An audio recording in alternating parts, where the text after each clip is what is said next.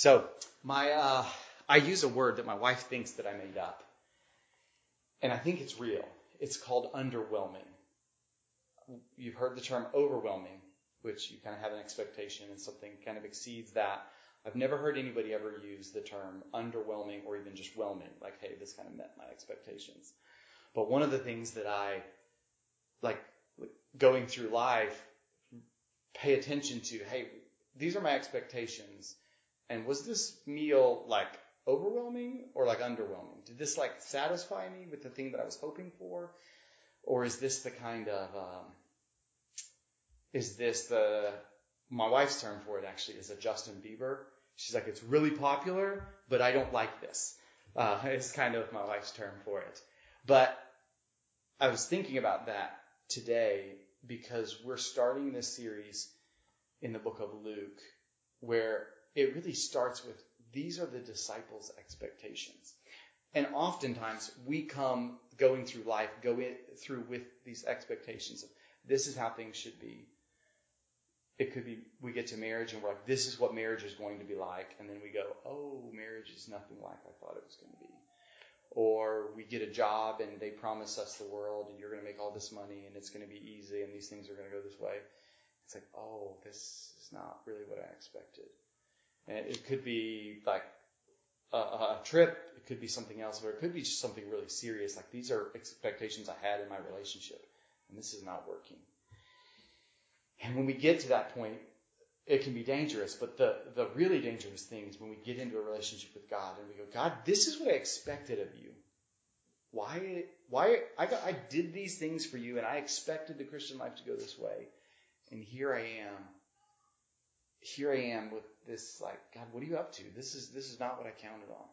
So as we start this new series, The One, we get to walk through the book of Luke, verse by verse, in chapters 22, 23, and 24, looking to see how Jesus is the one. But today we're going to be looking at the beginning before Jesus is crucified, where we really begin to see these are the disciples' expectations. And what does Jesus have to say speaking in to those expectations? How does his arrest, how does his trial, how do these things help us reshape us coming to Jesus the way that we normally do? So if you've got a Bible, grab, we're going to be in Luke chapter 22.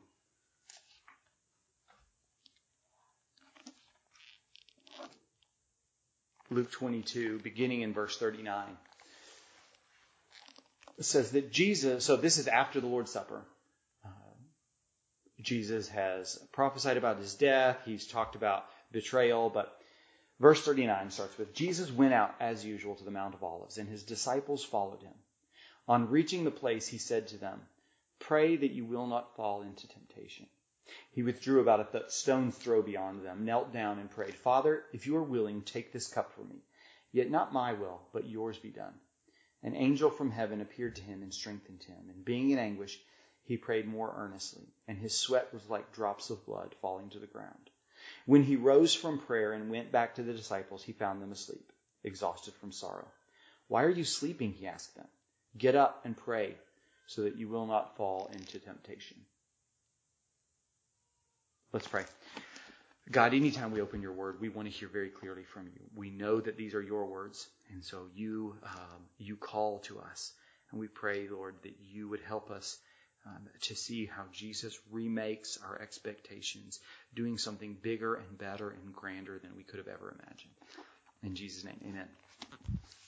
So these first verses, we're going to be going through several more scenes here, but these first verses really lay out Jesus' agony in this moment. That Jesus, it's his normal thing to go to the Mount of Olives, but then he begins, it's just this weird series of events. He's saying, guys, pray that you won't enter into temptation. One of the things that I keyed in on is the fact that angels came and strengthened Jesus, and yet he was still sweating drops of blood. Like that's the kind of agony Jesus was in this moment. That his disciples are, a stone's throw away. So I'm imagining, 50 yards. Just a funny description. Like this is about how far we were, about as far as we can throw a rock. But Jesus is there on his own, praying, Father, if you are willing, take this cup from me. Yet not my will, but yours be done. So in this moment, Jesus is in deep agony, deep anguish. Even the strength of the angels doesn't really lighten the load for Jesus. And so then he rises back from prayer, going, and he finds that even they're in sorrow and in anguish. The passage says that he found them asleep, exhausted from sorrow, and says, why are you sleeping? He asked them, get up and pray so that you will not fall into temptation. There's something in this moment that even in Jesus' agony, he's keying in on their temptation. I want you guys to be strong. I don't want you to be tempted. And so Jesus in this moment, total agony, even the angels can't help him, still concerned for his disciples because he knows that they're going to also be tested, that they're going to be facing temptation. It reminds me of in the Lord's Prayer, how Jesus taught his disciples to pray, keep us from temptation. Lead us not into temptation. This was one of Jesus' great concerns for his disciples. And even in the depth of his agony, in verses 39 through 46, Jesus is still concerned for his disciples. Then we go from Jesus' agony to verses 47 to 53 that begins to lay out this story spiraling downward. Verse 47 says, when he was still speaking, a crowd came up, and the man who was called Judas, one of the 12, was leading them.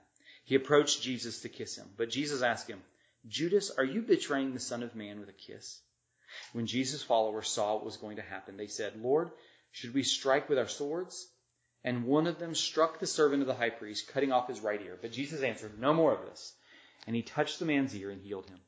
Then Jesus said to the chief priests, the officers of the temple guard, and the elders who had come for him, am I leading a rebellion that you have come with swords and clubs?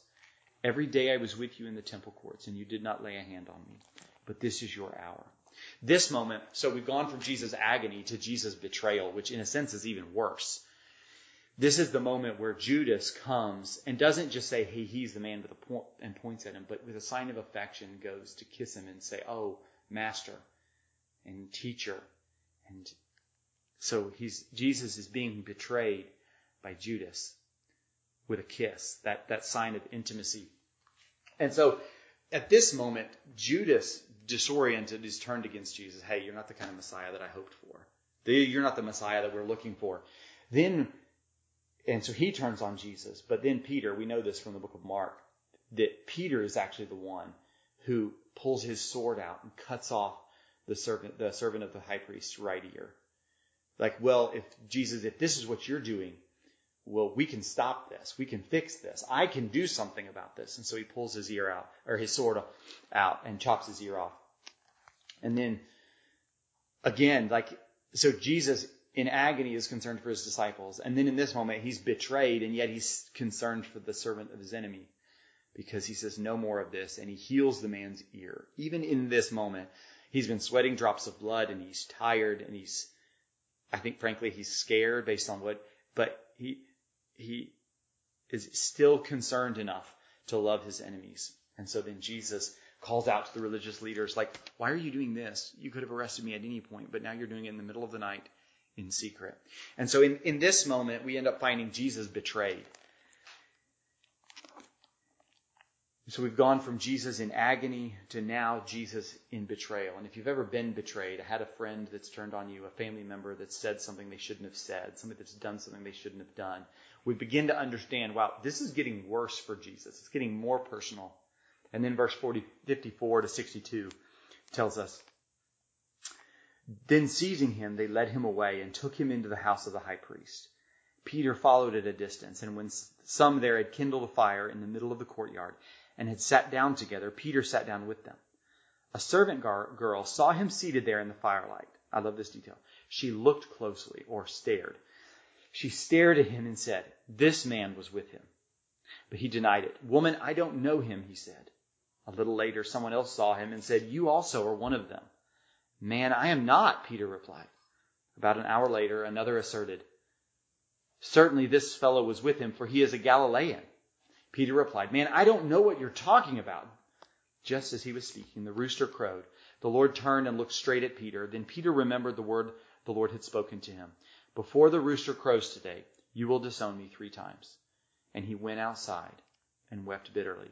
This story is getting worse. Jesus in agony and anguish. Then we get Jesus betrayed. And then we get Jesus alone. Because this is the moment where Peter, the rock, the one that Jesus could always count on. He's the guy that walked on water with Jesus. He's the guy that was on the Mount of Transfiguration with Jesus. In that moment, Peter 3 times says, I don't even know him. And so what we find as the story, this detail kind of focuses on Peter. It's really showing us that in this moment, Jesus is alone. Jesus is absolutely alone in this moment. This is the moment that Jesus had already predicted and said, Peter, this is going to happen. And Peter was like, no, it will never happen. I will never disown you. But even in that, we find this story spiraling down. Jesus in agony, Jesus betrayed, Jesus alone. And then we end up with Jesus shamed. Verses 63 to 65 tell us, the men who were guarding Jesus began mocking and beating him. They blindfolded him and demanded, prophesy, who hit you? They said many other insulting things to him. Your translation may say blasphemed him. This is the moment where in that spiral, Jesus is now totally ashamed. Where the soldiers who have him in custody, who have him tied up, make fun of him, cover his head so that he can't see, began beating him and making fun of him. And we have in this moment this picture of Jesus, though he's done nothing wrong, totally ashamed. The kind of moment where maybe if we've dealt with a bully, we can begin to identify a little bit, that we know a little bit of what this is like. That moment of, there's nothing that I can do. I'm helpless. These people are against me. And that's the picture that we have here, is this story that's going farther and farther down. And they ends with this detail that I love, that they ended with them saying blasphemous things about Jesus. This detail that they've identified that this guy claims to be God. And so they begin mocking him at that very point. That you can't be God if you're going to be like this. If you can't prophesy who's hit you when you can't see, then you must not be God. It doesn't say all of the details of what they were saying, but that like in this moment they identified, this can't be what God's like. This can't be. There's no way that you can be God. And so we get this picture here. Jesus in agony, Jesus betrayal, Jesus alone, Jesus shamed. That is actually calling us to reshape all of our expectations of what deliverance looks like around the actual Jesus. This passage says, you guys have this expectation of what victory looks like in the Christian life. You have this, if you're like me, we have these maybe expressed expectations of, this is what it will be like if I follow Jesus. This is what my family will be like. This is what my kids will be like. This is what my career looks like. This is what my Christian life will look like. And this passage says, no, reshape those things. What deliverance, what the Christian life, what victory looks like around the actual Jesus. And I want to show you from this story 2 things, 2 takeaways. One is that following Jesus is going to be very disorienting. And so this is a call to embrace that. This story sets us up with disciples who have expectations that God is going to send a deliverer and he's going to deliver us from the Romans. That one day we're going to be delivered. And so the disciples have been following along, expecting a deliverer. And then we end up finding in this story disciples like Judas turning away in betrayal and Peter turning away in fear and denial. We have this, here's the expectation, and when Jesus doesn't meet it, everybody and everything falls apart. The leaders of the Jews, they've been looking for a deliverer. The Pharisees in particular were thinking, if we can obey God enough, then he will deliver us. If we can be good enough, then God will love us. And he will give us our kingdom back, and we won't have to serve the Romans. We won't have to do all of these things anymore. And what we find in this story is that Jesus is incredibly disorienting for leaders that say, hey, this is how following God and walking with God has to be, because they can't reshape it enough to see that Jesus could be it. And then we have soldiers that end this story, and the soldiers are like, this can't be God. Here he is, tied up, blindfolded, tired, and alone. This cannot be God. And this calls us to go, following Jesus is going to be disorienting. We get to the Easter story and we get to the death, the trial and the death and the resurrection. And we have to begin to go and learn from it. Not just Jesus died for my sins, but following Jesus means he's going to do things that don't make sense to me. That following him means that all of my expectations are going to be blown up. The question that I think of in this passage is that the soldier's question is really the central part of the matter. How can you be in custody? Can you be beaten, mocked, and still win? Like, that's kind of the central question of Christianity. How can somebody who is in custody, who is beaten, who is mocked, who is going to die, still win? The soldiers could never reconcile it, and so they wouldn't follow Jesus. The religious leaders couldn't reconcile this man who is a healer and who is peaceful, but who loves prostitutes and sinners. This one who has no time for the self-righteous, but has lots of time for a woman that's been married 5 times. And they're like, this can't be God. This can't be God's way. And so the call to us is to go, to look at Scripture and say, God, I have unwritten expectations of what following you is going to be like and what you're going to be like. But I am going to set those aside and take the real Jesus, because you tell me that this Jesus actually can take victory from that place of being beaten, being blindfolded, and still winning. The Easter story is actually an invitation for us to go that God specializes in victory from the places that we think are disorienting, and this can't go this way. That's what we find in the story of we find in the story of Moses and the Israelites being delivered out of Egypt. Even the people were like, you've brought us out into the desert to die. And God parts the Red Sea so that they go over on dry land. But even after that point, they kept getting to a place where but our expectation is for a certain kind of food. And so God's specialty is actually to take deliverance from those places that look like no deliverance could ever come. And so the call to us is to say, God, as I look for a deliverance in this area of my life, in this area of sin, in this area of disappointment, God, as I look for deliverance from these things, I'm not going to trust in my expectations. I'm going to trust that you can turn this seeming failure into victory. This thing that seems like it's just going to destroy me and it's going to crush me. God, I'm going to trust that you actually can bring victory out of this, but that it might not be the kind of victory that I'm expecting. The call in this is to say, following Jesus is going to be disorienting, but I'm going to embrace Jesus even as when he's disorienting. And then the second thing I want to show you from this passage is that Jesus' victory is actually better than we could ever imagine. Jesus' victory in this passage is better than we could have ever imagined. Notice the spiral in the story is it starts with Jesus in agony. And Jesus is in the garden sweating drops of blood that if an angel came to strengthen me with a message from the Father, I think I would get some strength from. Jesus was in deep agony in this moment that even that didn't relieve. Then it moves to Jesus betrayed. I'm not sure there's a worse feeling than feeling like the people that are close to you are turning against you. Saying things and doing things. And so here I am betrayed, and I don't know who to turn to, and I don't know who to trust. Then we find Jesus alone. If betrayal is bad, but being alone after being betrayed is just sinking deep and deep and deep. And then we find Jesus ashamed. And the reason that this is here, spoiler alert, Jesus actually comes back to life. And we often just go, Jesus died, and Jesus is now back to life. He's forgiven my sins, and we can move on with our life. So we begin to put Jesus' victory in a small little box. Not that forgiveness is not a big deal, but we begin to put it in a small box. And what this passage calls us to do is to say that Jesus was actually in agony so that I could have victory over my deepest anguish.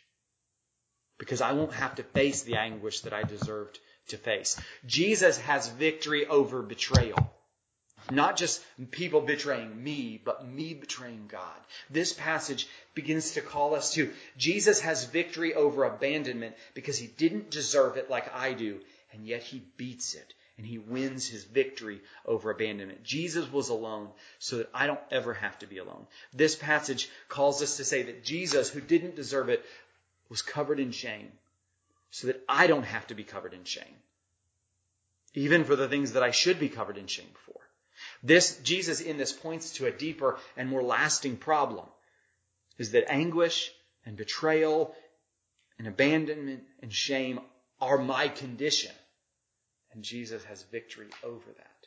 Jesus is in this pointing to the disciples and the Israelites and us that there is a deeper problem than somebody being in power over us like the Romans.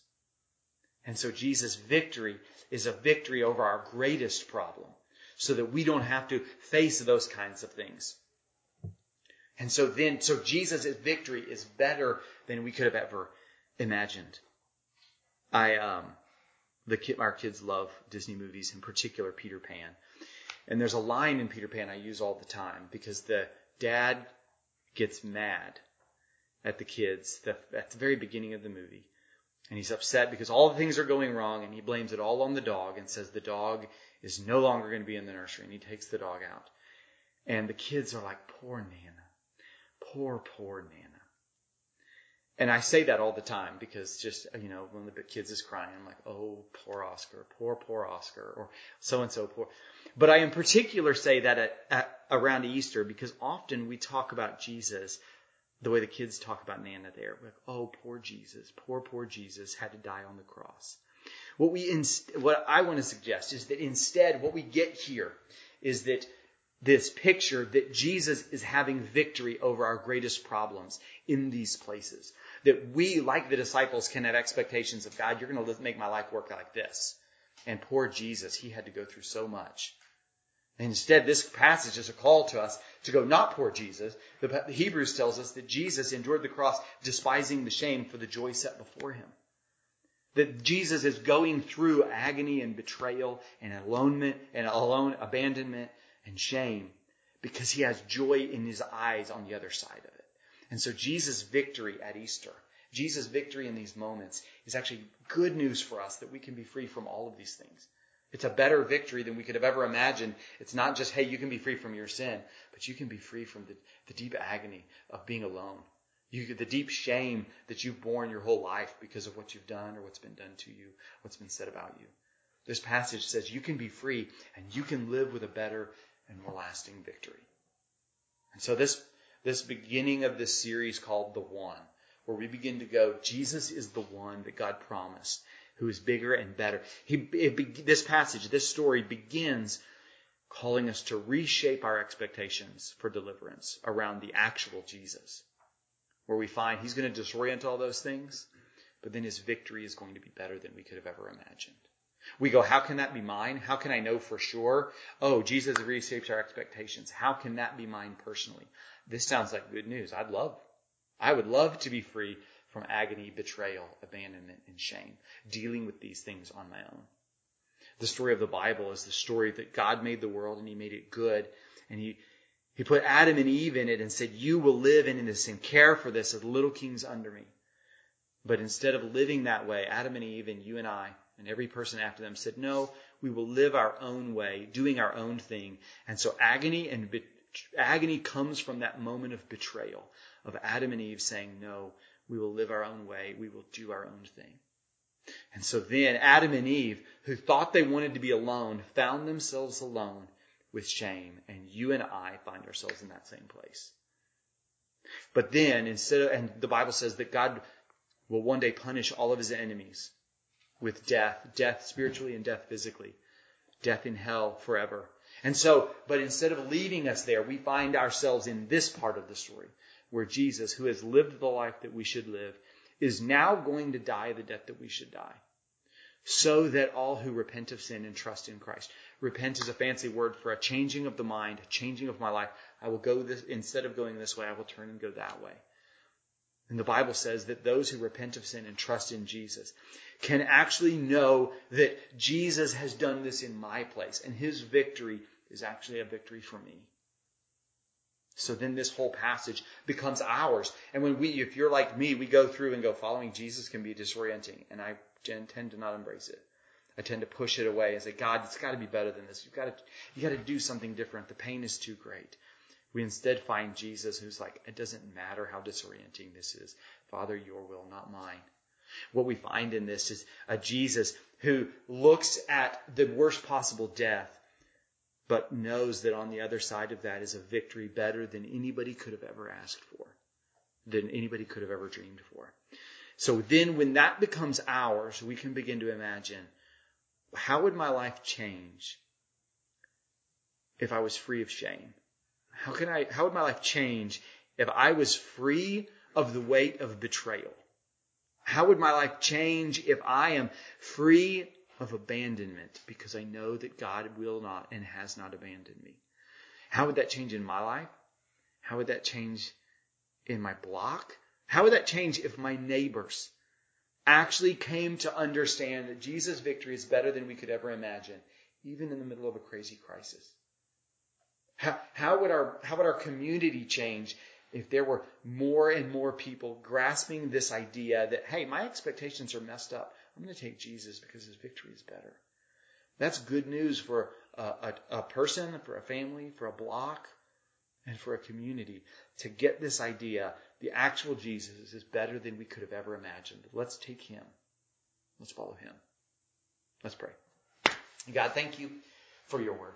We thank you that you have spoken to us clearly, that Jesus went through agony and betrayal and alonement and abandonment and shame in our place so that we don't have to bear it. God, we pray for everybody that is watching this, that they would come to know and understand and receive that gift right where they're at in the middle of all of the craziness of life. They would come to understand that your victory is for them. In Jesus' name, amen.